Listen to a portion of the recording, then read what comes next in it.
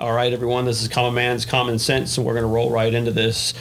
We've got a real good headline right off the bat that I know you will enjoy. David Hogg says he's starting a pillow company, taking on MyPillow's Mike Lindell. Gun control activist David Hogg says he's starting a pillow fight against MyPillow CEO and Trump supporter Mike Lindell. The 20-year-old said on Twitter he's starting a pillow company taking on Lindell. Hogg, who survived the 2018 shooting at Marjory Stoneman Douglas High School in Parkland, Florida, started tweeting about pillows on Tuesday, tweeting, quote, "Random question, what are your main complaints about your current pillows?" His tweet came the same day Lindell, a Trump supporter, brought up an election conspiracy theory during an interview on Newsmax and conservative cable channel. Hogg then said he was looking for a consultant and later said he is starting a company with the entrepreneur William Legate. Who better to start a pillow company than a 21-year-old gun control advocate? And that's what this moron doesn't understand, that leftists only unite to vilify people. We looked at the same thing, like the Goya Foods. Mm-hmm. Like, conservatives have been known in the past to rally around conservative companies that hold similar values. And that guy, yeah, good luck, buddy. And I've talked to my brother about it pretty extensively, especially when the guy's talking about gun control. I think he was made in a laboratory. Hear me out. Have you ever in your life seen someone, I think when they were trying to make someone that would create anger when he's selling the gun control, you know what I mean? So you think he was probably made in the same lab as Zuckerberg? I do. For sure. And here's why. I think, so make his neck 10% skinnier, 3% longer, like maximum chokeability. Who here would not love to wrap their hands around this guy's throat? So, And Legate, I guess was the guy's last name, like the entrepreneur, like if that guy goes into business with this kid, how stupid is that guy? Like we've got somebody that's really experienced in finance on the phone. It's David Hogg. You know what I mean? I thought it was pretty entertaining.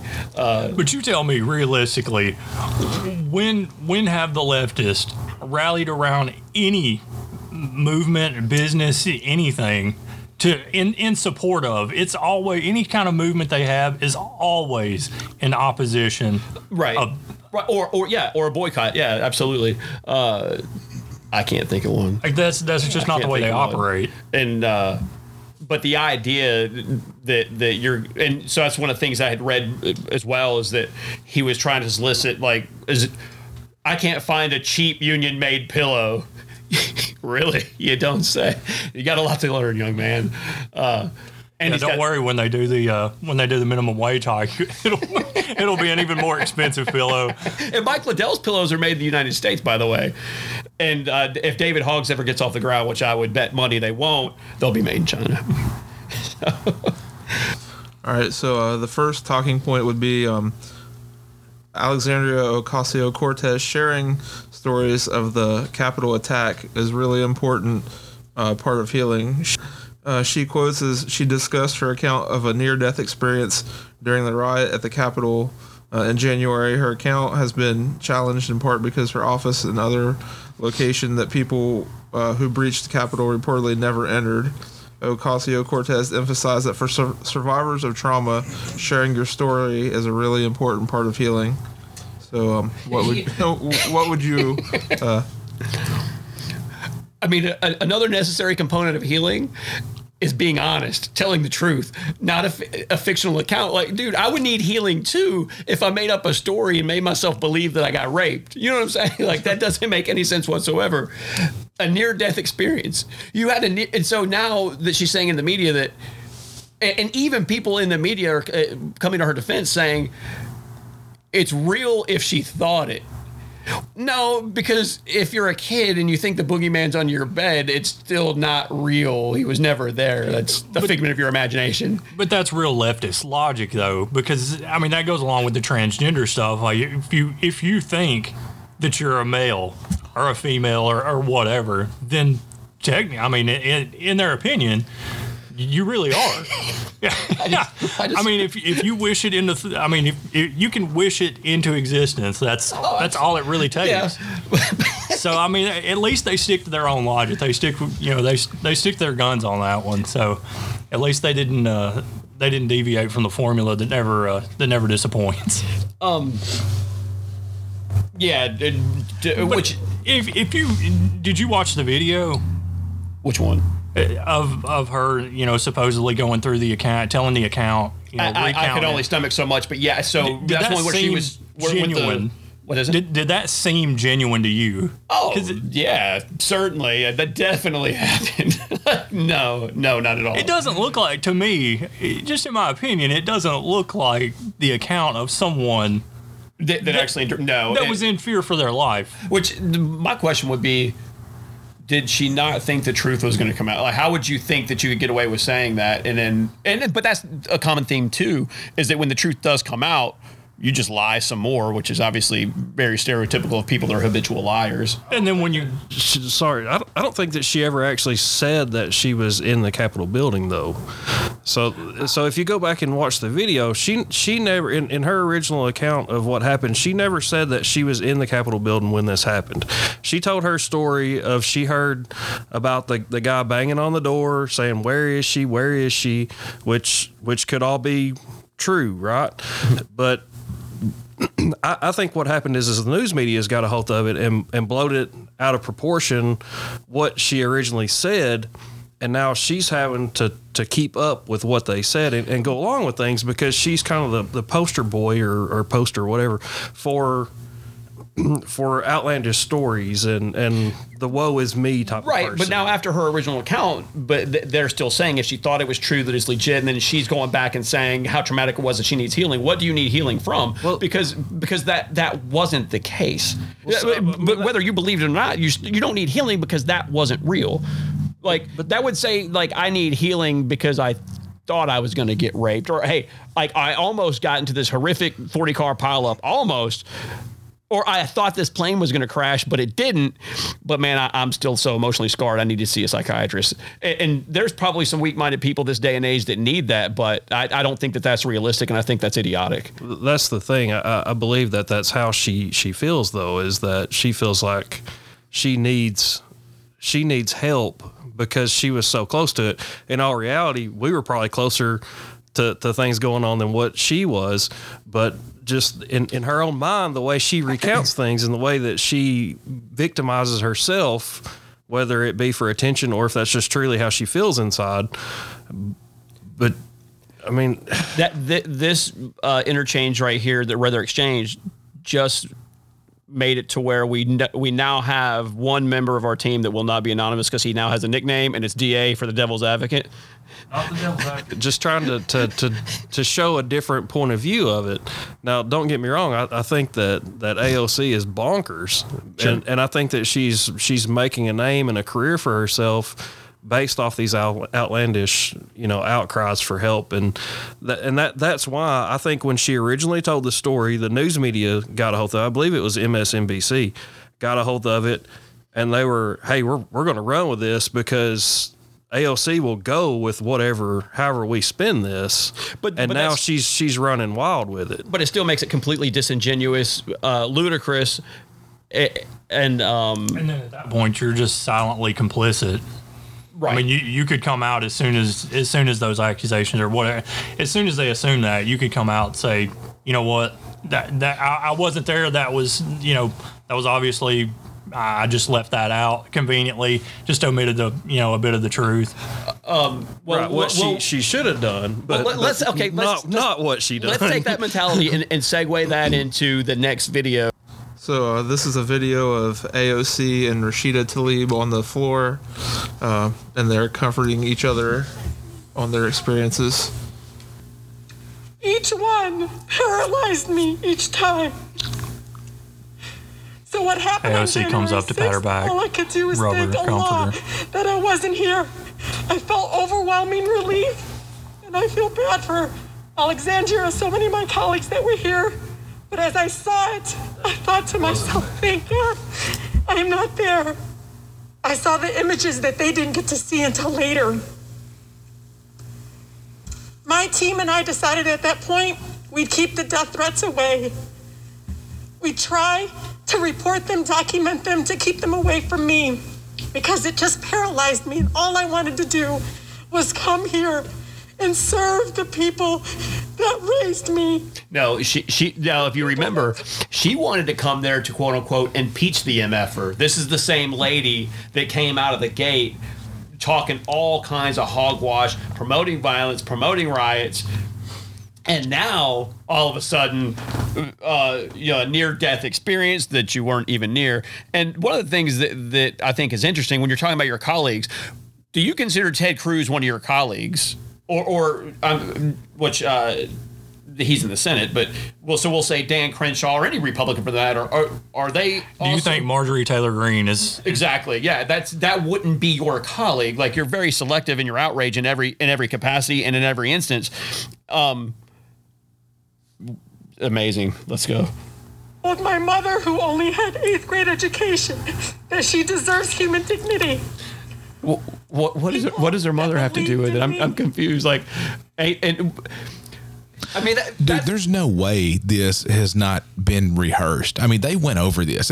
This is so fake. Well, no, she's reading notes. Yeah, I know. I can see her reading. But this is infuriating because they're setting the stage for what's to come. They're using this. They're trying to play. They're trying to play it to just strip us of something else. Sure, absolutely they are, and that's what they're good for. But again, that's what he said earlier about how people feel. Like, this is an appeal to emotion. This isn't an appeal to reality. It's not. It's most certainly, in zero capacity, is an appeal to facts at all. Well, neither was the election, for that matter. It's hard when my 7 brothers and 6 sisters going down the whole family tree to get protection. Many urging me to get a gun for the first time. Need to get a condom. And I have to tell you, the trauma from just being here, existing as a Muslimah, is so hard. But imagine my team, which I lovingly just adore. They are diverse. You know, it wouldn't surprise me. And I'm sorry, that's an ugly woman. Number one. Number two, you might be a tranny. You sound like a dude. I mean, is it just me, or does it sound like a man trying to impersonate a woman? But do you really think that it's more difficult for her being a Muslim woman in today's society? Absolutely not. No. I think, if anything, I feel like minorities have it easier. Exactly. Because yes, 100%. They have everybody on edge where I've caught myself even seeing people like that, like, let's just say the guys that run the gas station, right? Being nicer to them than what I would normally be nice to anybody. Just because, I don't want to rub anybody the wrong way. Absolutely. So I don't know. I've been the same way for a long time. You kind of, it's a natural instinct because you feel like, because what the media portrays about us is that they already are predisposed to disliking you, so you try to make yourself more likable. Exactly. And now I'm trying to be overly nice to people that normally I wouldn't give to.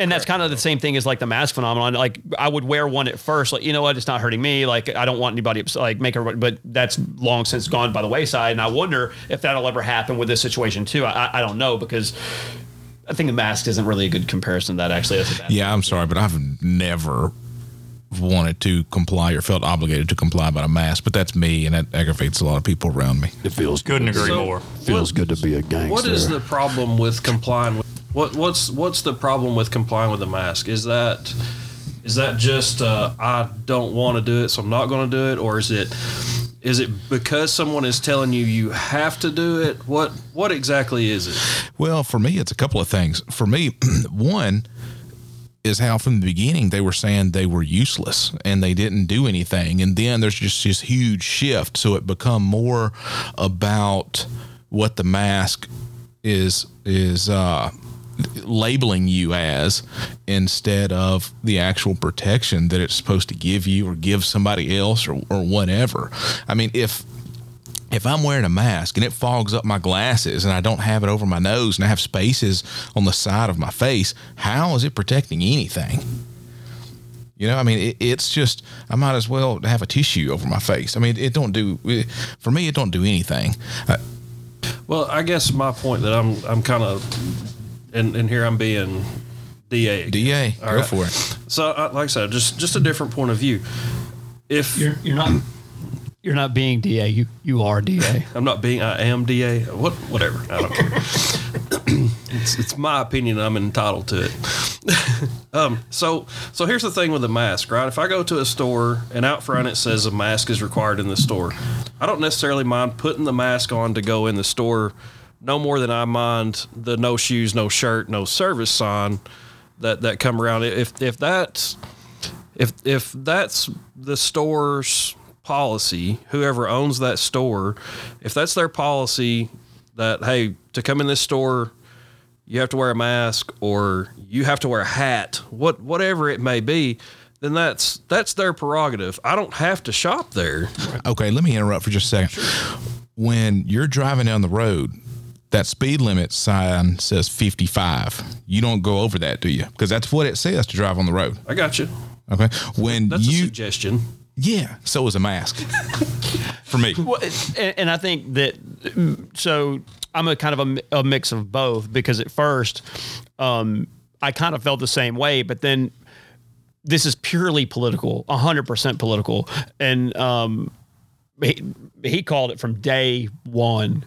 They all be, and because it's a natural human reaction. Like whenever I got off the phone with him, like, he's going to catch it. Like, you know what I mean? Like, I'm not too proud to admit and say what the truth is, but it's this arbitrary political thing. And looking online and seeing how people were behaving and on the news, it became a very clear political divide who your allegiance was to. And to me, it's emasculating to put, because it's arbitrary, it's pointless to put that on. And again, I know that's not the intention, but it feels demeaning and insulting for someone that doesn't believe that it helps. And so seeing as how we went where we went, around hundreds of thousands of people with no mask whatsoever, and like he said from the onset, like, I take it away. I just kind of equate that, and I'm talking to DA here with the problems on the mask. In my opinion, I kind of equate it to wearing a seatbelt, and I don't really agree that that's exactly wearing a seatbelt should even be a thing. My life is just that; it's mine. So.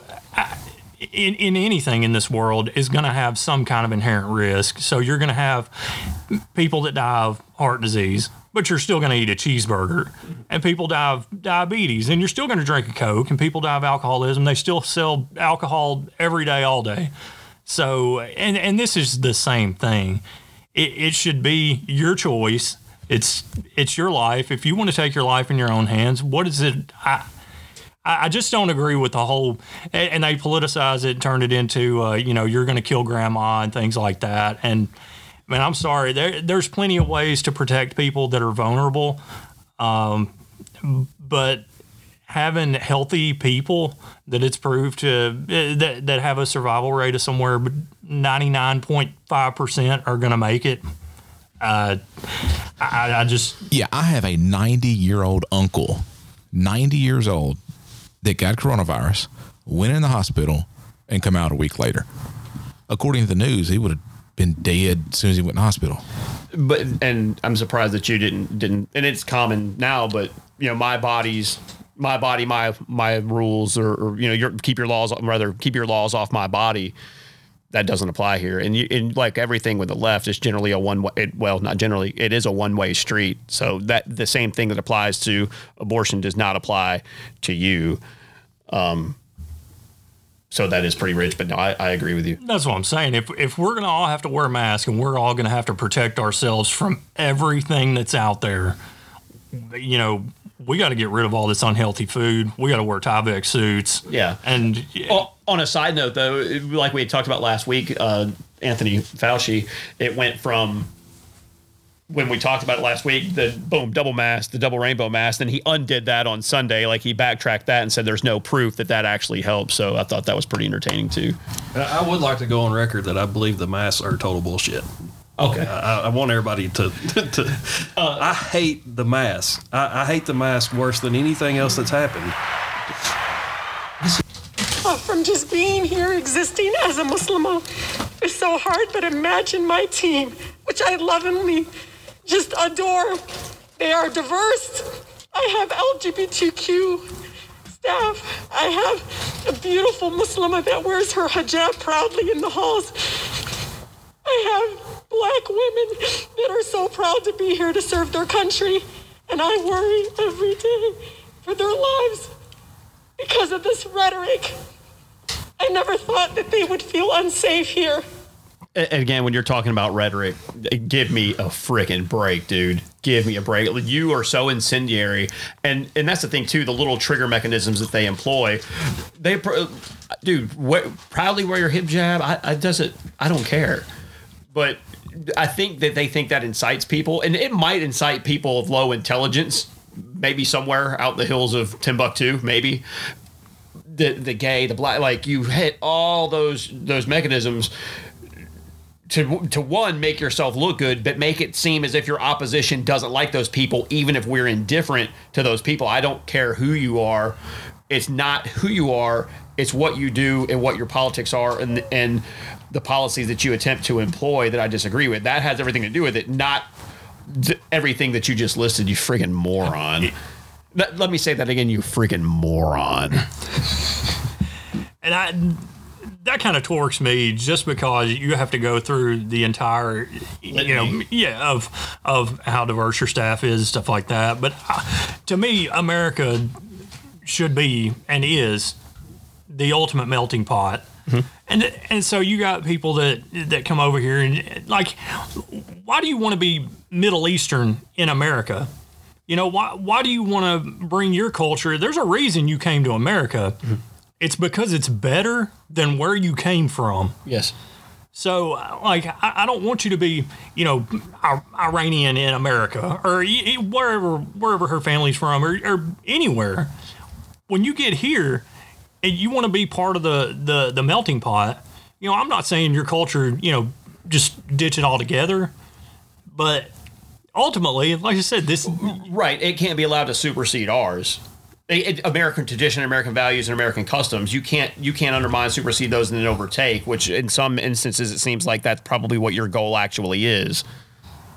Is that fair? For sure.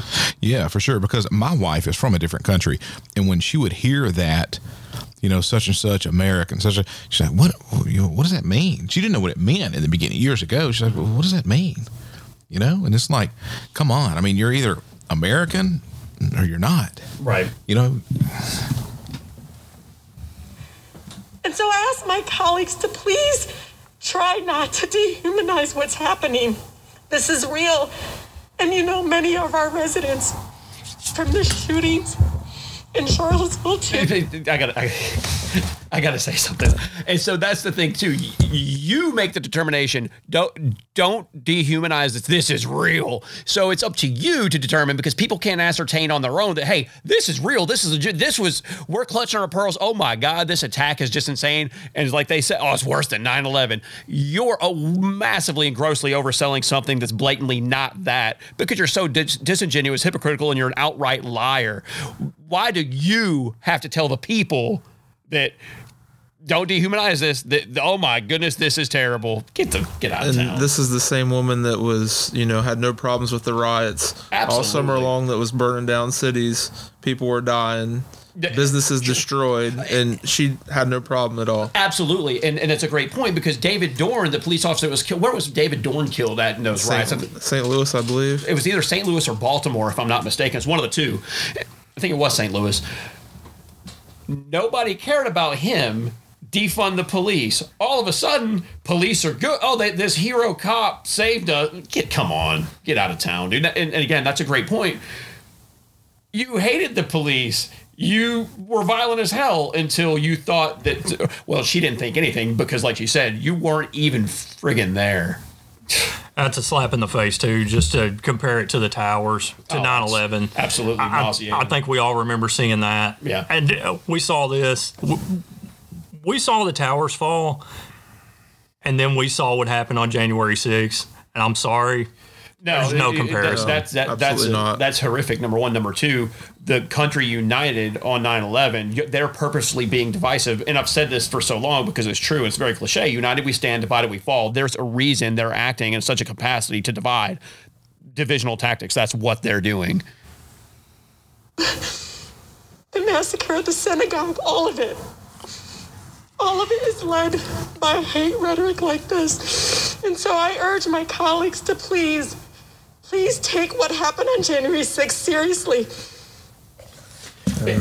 And yet again, the synagogue, it's all from the same rhetoric. That rhetoric her words would exempt her rhetoric about impeaching the person, the riot rhetoric.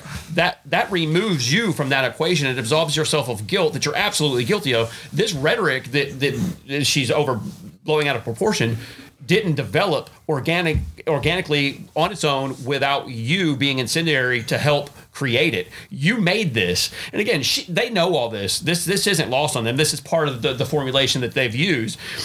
You rile people up and then you play the victim. Bullies do that. I mean, who hasn't seen a bully do this? Anytime a bully gets their nose broken, it's the same thing. If you remember the Bully Slam video from, I think it was Australia, you remember that one, right? Oh yeah, I remember that. The kid, he's harassed this kid. The kid, it's a larger kid getting punched by a smaller kid, and it's been going on for months. Apparently, he picks him up, slams him on a flower planter, and then all of a sudden, the kid's on all the national news, international news.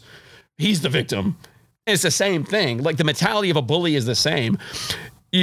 And they know what this is and what it wasn't. And this is completely disingenuous. It's sickening, terrible, terrible people. Is that the end of that one? Yeah, that's the end of that video. What a bunch of dirt bags.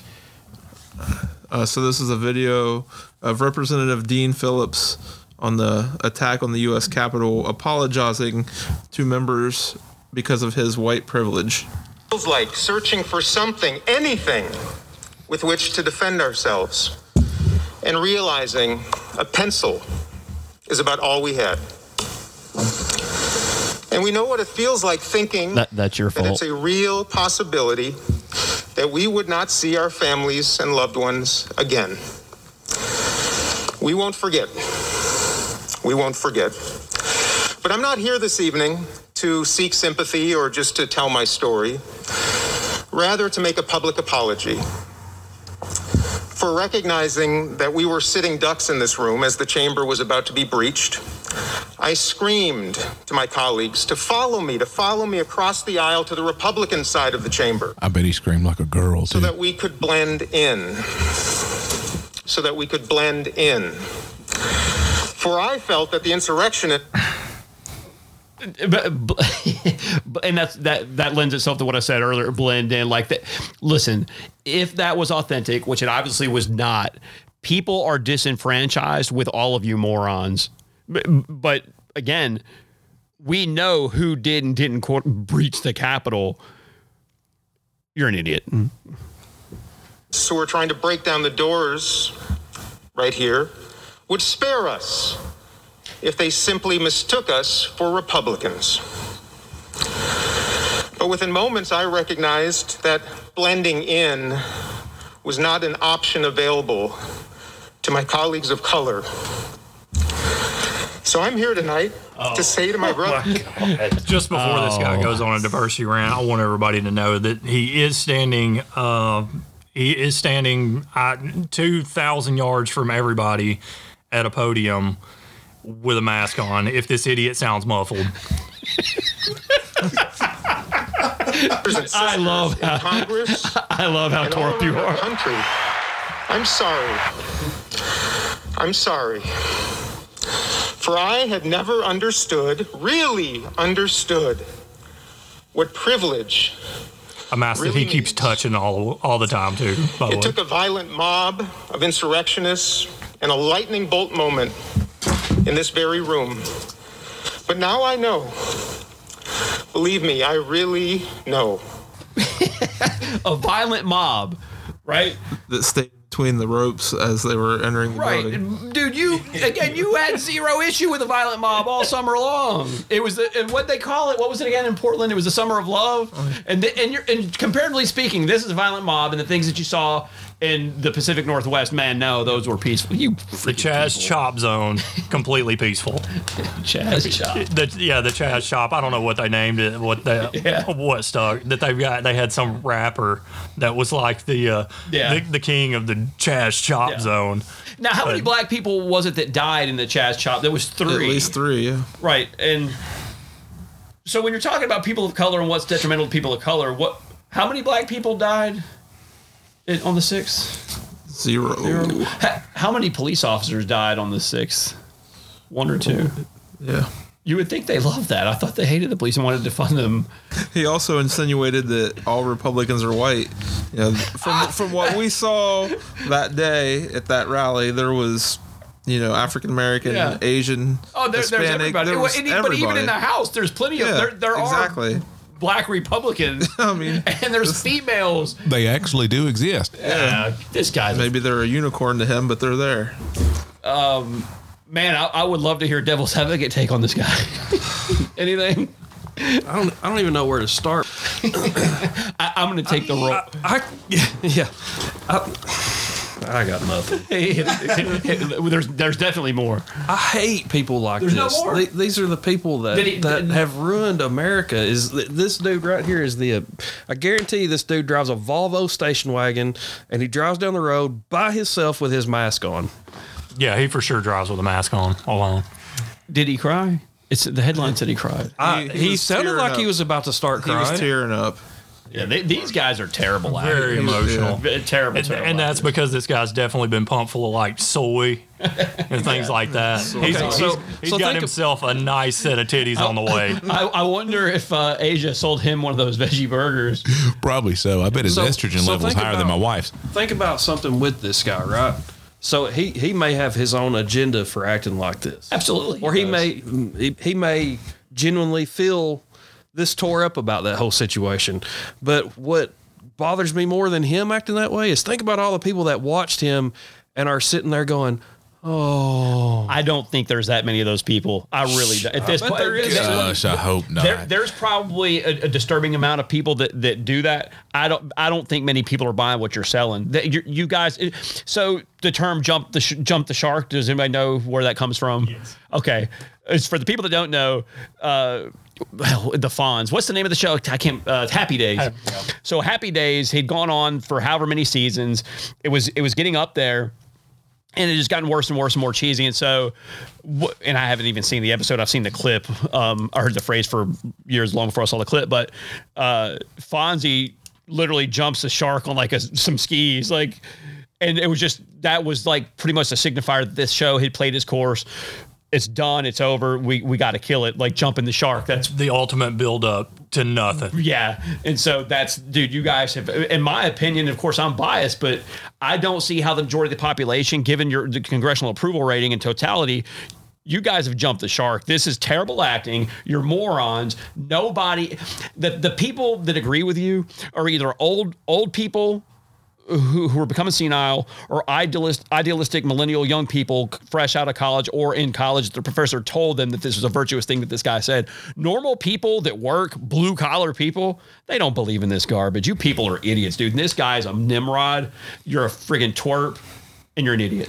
The good thing about the Democrats, if there is a good thing, they always go too far, too soon. Fast. Oh yeah. They are the gift that keeps on giving. So they always have such a knee-jerk backlash for stuff like that. I'm with you. I don't think people.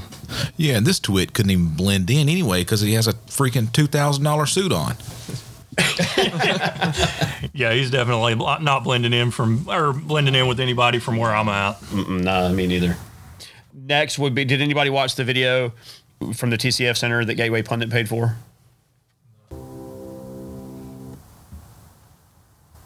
Name is Shane Trejo.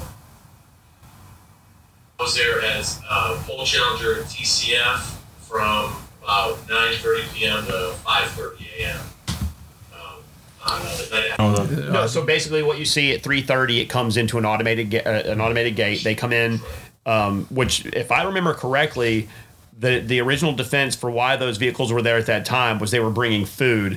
And so it's obvious they're unloading, and it returns around 4:30. And I want to say it's 61 cases total of ballots. And so right now, a sworn affidavit written by Christopher Thomas, the former mission director of elections who worked at the TCF Center in response to a lawsuit against the city, says that no late arriving ballots were ever counted. Quote, no absentee ballots received after the deadline of 8 p.m. on November 3rd, 2020 were received by or processed at the TCF Center. Only ballots received by the deadline were processed. So that sworn affidavit is legitimate. The sworn affidavits from all the people that say to the contrary, illegitimate, not news. Why? So how do they explain the spike at like 6:30 in the morning? They can't. Exactly, because they were.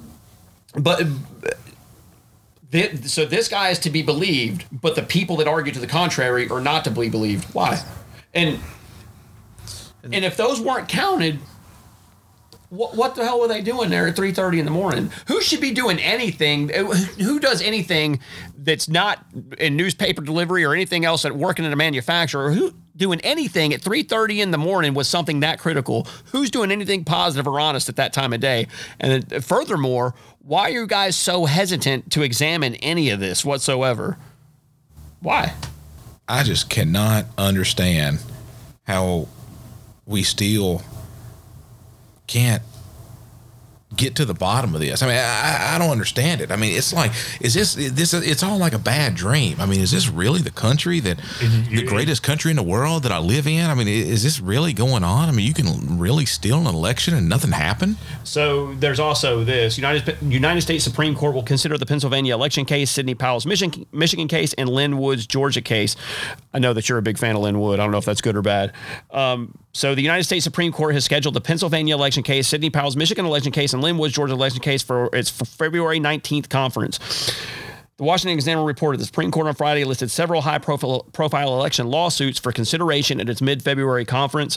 The cases include challenges to the 2020 election from Trump-aligned lawyers Lynn Wood and Sidney Powell, as well as Republican Rep. Mike Kelly's Pennsylvania lawsuit. Nearly every lawsuit takes issue with the expanded use of mail-in ballots by many states. The decision came after the court declined to fast-track all election-related litigation in early January. In nearly every plea for expedition, lawyers backing former President Donald Trump, I don't like saying that. That's not accurate. President Donald Trump told the court that if the cases were not heard before President Biden's Joe Biden's, no, that's a misprint by them, before Joe Biden's inauguration, their success would be unlikely. But after the court pushed them off, many lawyers said that the challenges were still important and could have long-term implications for election fairness. Trump lawyer John Eastman told the Washington Examiner that even with Trump out of office, it was important to settle the issues raised by expanded mail-in voting. So what that looks like, I have no idea. And I don't think that means they're necessarily going with 100% certainty to pick up those cases, number one. Number two, to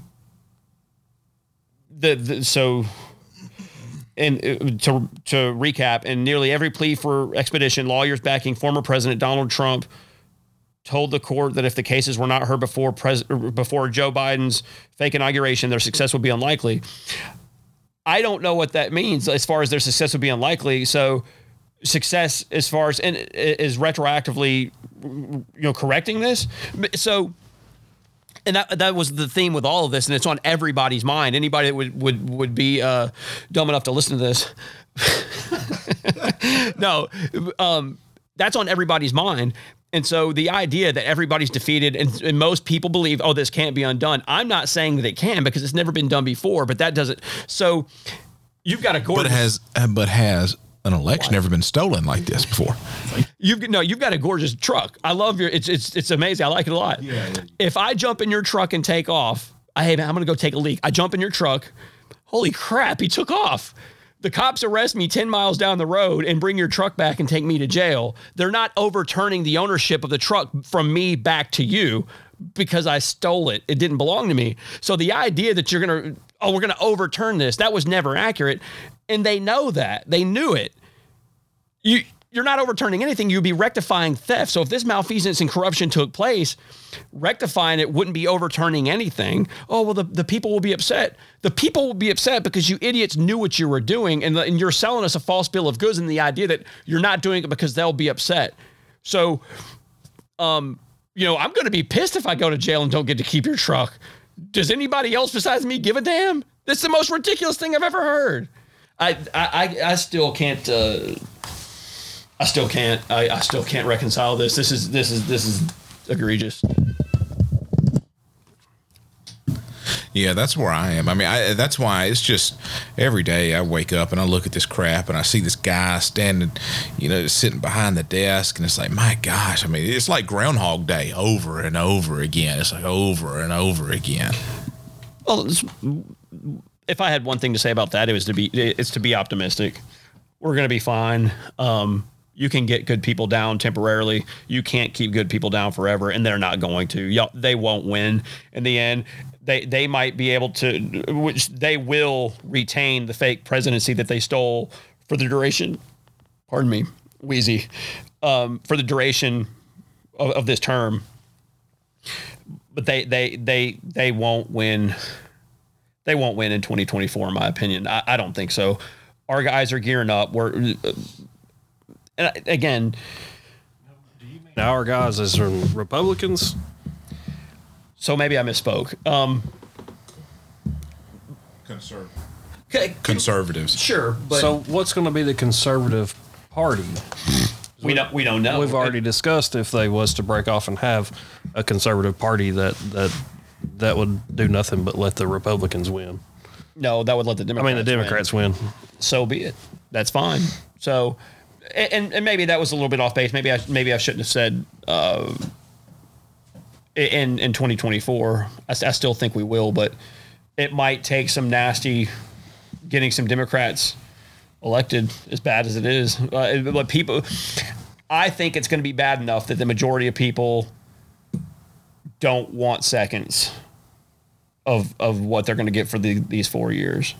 And if you also saw in New York, that makes, how many House seats is that? That was all the toss-ups. Because, and it's funny, the one in New York, this House race, so now the Democrats are complaining. In fact, it's an election attorney that Hillary Clinton used saying that the election system is broken now that it didn't benefit them in New York State for that House seat. So all the toss-up House seats went to Republicans, but Joe Biden won the presidency.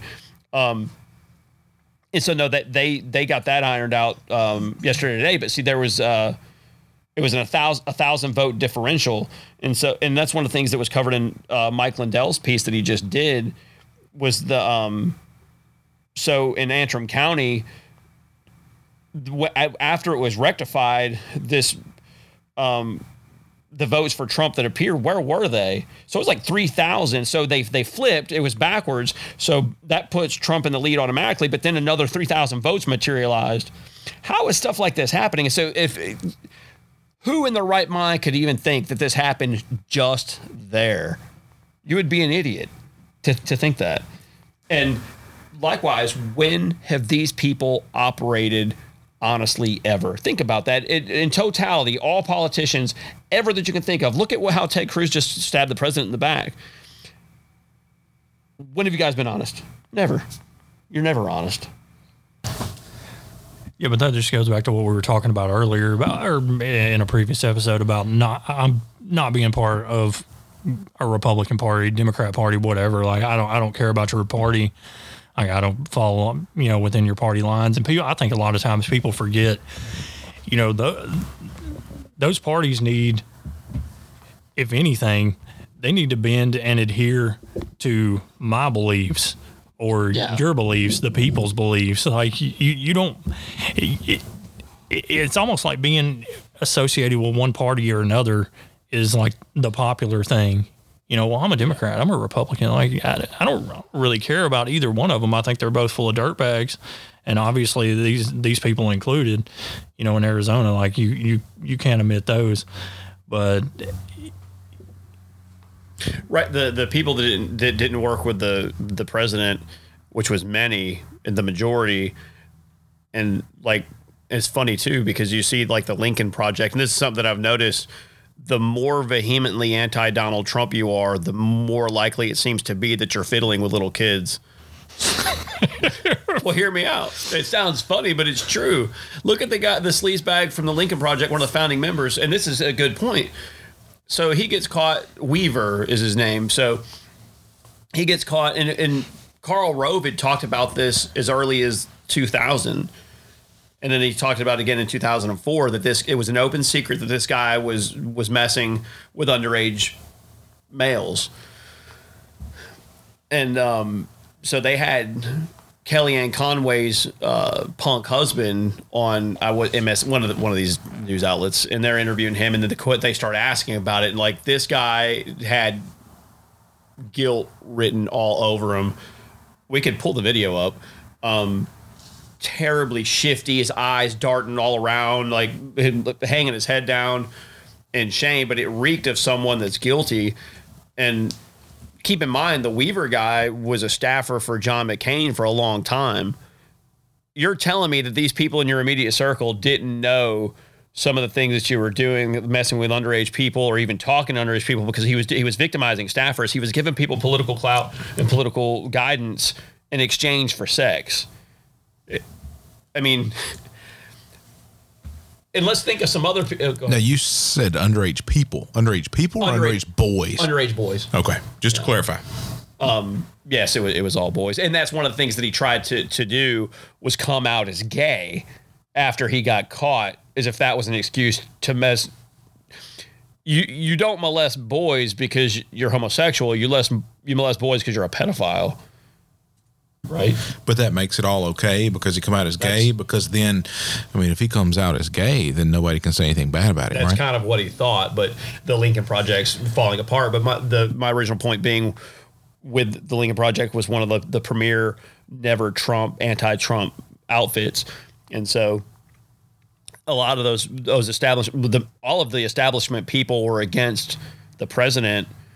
And it just seems to me that the people that are against the president are steeped in so much criminality, and child molestation being one of them. Like it's happened time and time again. And we talked about it ad nauseum on here already, so we don't have to go back through the litany of things that I've listed off before. But it's a very common theme with people that are vehemently anti-Trump every time. And again, what is Kellyanne Conway's husband's name? That fat chode. What's his name? George Conway. George Conway, yep. Yeah, and that guy, if he doesn't look like the saddest of all sad sacks, like the guy just looks like a fat, I don't know, he just looks like a blob. What do we got? I've got this video queued up from the guy you're talking about. All right. This guy's name is George Conway, I believe. Yeah. Hold on a second. Pretty clear statement on this kind of harassment, but wanted to ask you directly about this issue. Yeah, it's terrible and awful and appalling and unfathomable. I didn't know John very well. I frankly only spoke to him a couple of times on the phone early on. Unfathomable. I mean, can we define unfathomable? That was so. And then you notice. Can you describe what this guy looks like? That guy look, we can drop the pretenses. That guy's got 110% pedophile written all over his face. And you look, and this is what I was saying, true or false. You haven't seen this before. Does that dude look, continue and tell me this dude doesn't look guilty as hell for diddling with a little boy. I'm just, dude. Now this is what he sounds like when he gets wound up. He is wound up right now. Check him out. Project. It's almost, I don't even know what to say. It's just terrible. And it leaves me speechless, frankly. Right. And this guy's never speechless. Dude, when you're talking about the president, you had tons to say. And unfathomable. So you couldn't fathom the guy that you founded that with would do something like this. Right. But Karl Rove knew in 2000 and again in 2004 that this guy was doing it, but it was unfathomable to you. No. And I didn't know the guy. Yeah, dude, something tells me you've had your hand down a kid's pants, you freaking weirdo. Like, true or false? Dude, can anybody make an argument? Put it this way. This guy just looks that. Does anybody here disagree with the fact that guy is guilt-ridden with child molestation? I'm not saying that he did. I'm just saying he looks like he did. So he acts like he did. Just looking at that guy's face and his whole speech pattern and like his manner, like his blinking pattern, he just keeps he's blinking and he's stumbling through words, he's stammering, and he like that. Let me put it to you this way: would you let that guy babysit your kids? Like, listen, hold on, but let me finish. I'm talking like the dude, your favorite concert, I don't know, whatever, the stakes are high. Man, your regular person's out, your second tier babysitter's out. Man, this dude shows up your door, I'll do it for free because I'm a nice guy. You know what I mean? Like, I'm George Conway. Everybody knows me. Yes or no? Yeah, it's going to be a hard no for me. Yeah, I'm out. Nah, not a snowball's chance. Now, second question. If I have $50,000, it can be yours free. You have to make a bet. $50,000 on the line here.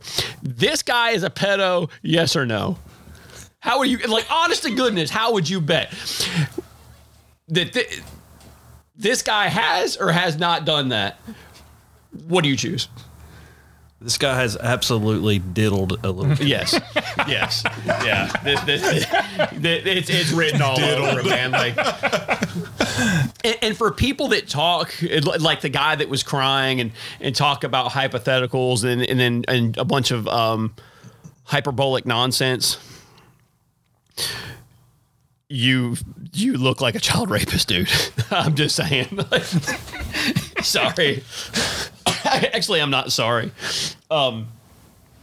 Let's see that again. We need to watch that one more time because there's definitely more there to talk about just in that short span. Because she segued into that from a different. They were talking about something else, I think. Conway, thanks for being on this morning. I'd be remiss not to ask you about. So she's finishing the with story this. About John Weaver, who is a founding member of the Lincoln Project. 21 men accusing him of. I would like to see now, and it would be more telling if we had the full clip to see, because his demeanor changed. You can see that they were having a different discussion, and she smacked him in the face with that. So rewind to the very beginning. And let me see watch his face transition from what they were talking about before. I would be remiss if I didn't ask you about this. So let's see. Conway, thanks for being on this morning. I'd be remiss not to ask you about the story about John Weaver, who is a founding member of the Lincoln Project.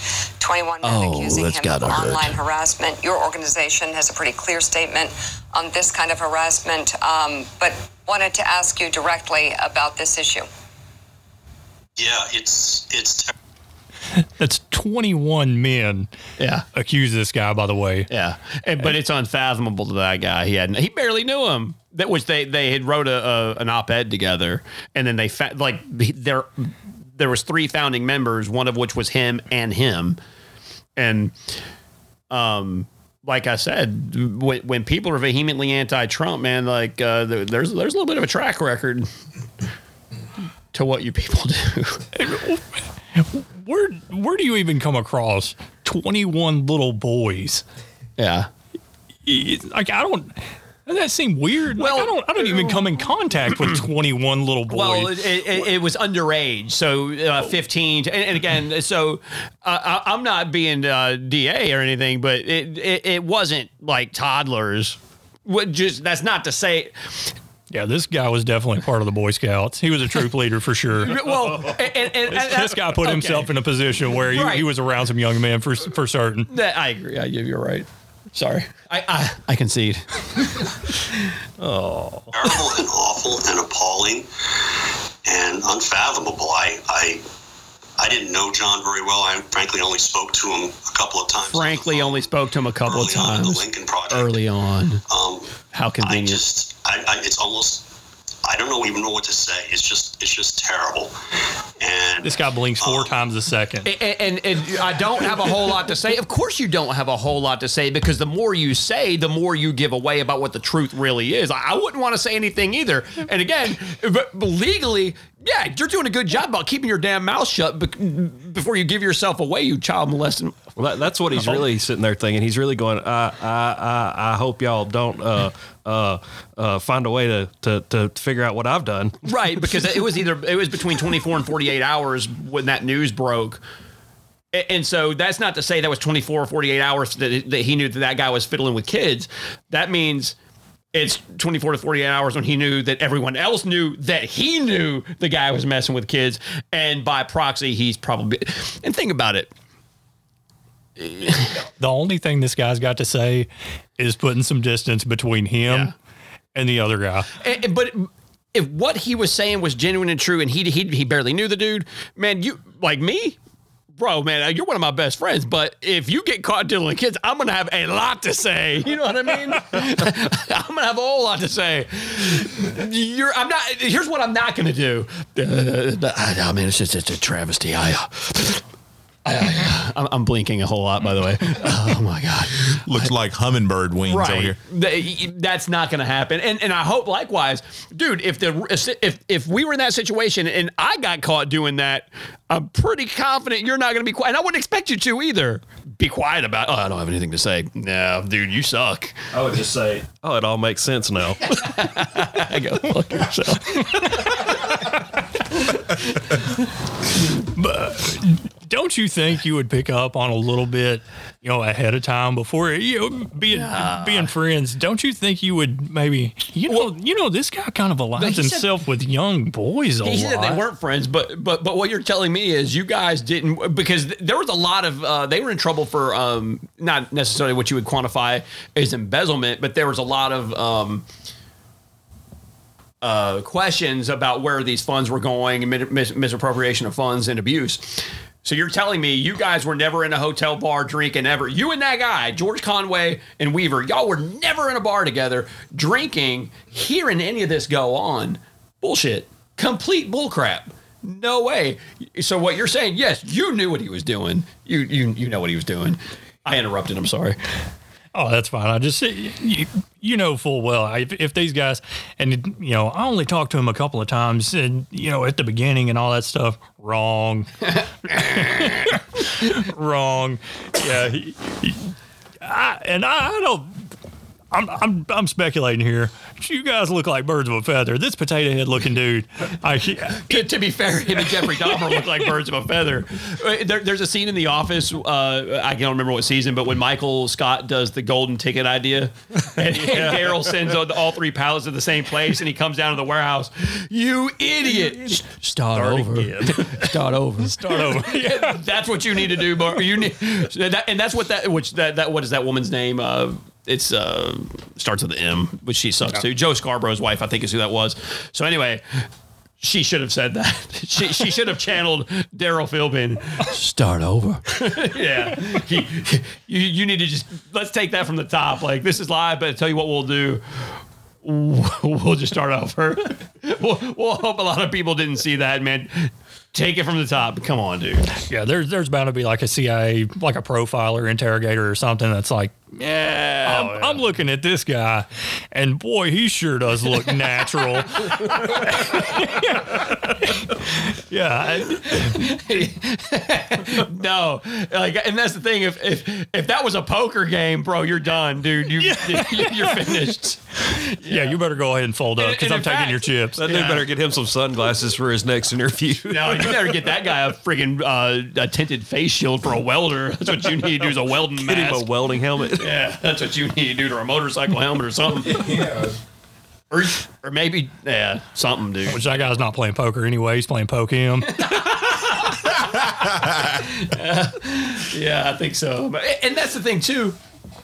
How could you be so diametrically opposed to your wife? And so then their daughter gets on like social media saying all kinds of whacked out stuff, which again reeks of just this dysfunctional household. Dude, you can't even keep your household together, and you're over here questioning the president that we elected. And not only are these people questioning the president, you're questioning the people that voted for the president, which would be us. You know what I mean? Except for Devil's Advocate. I mean, he might say he did, but I don't know that he did. Well, I just didn't vote. Oh, you're lying. Voted for Bernie twice. I wrote in Bernie. If you voted for Bernie, you could have voted a lot more than twice. We'll stop here today, guys. So thank you so much for tuning in to Common Man's Common Sense. Don't forget to share our episodes with all your friends and tune in next week to a new episode. Thank you, and see you soon.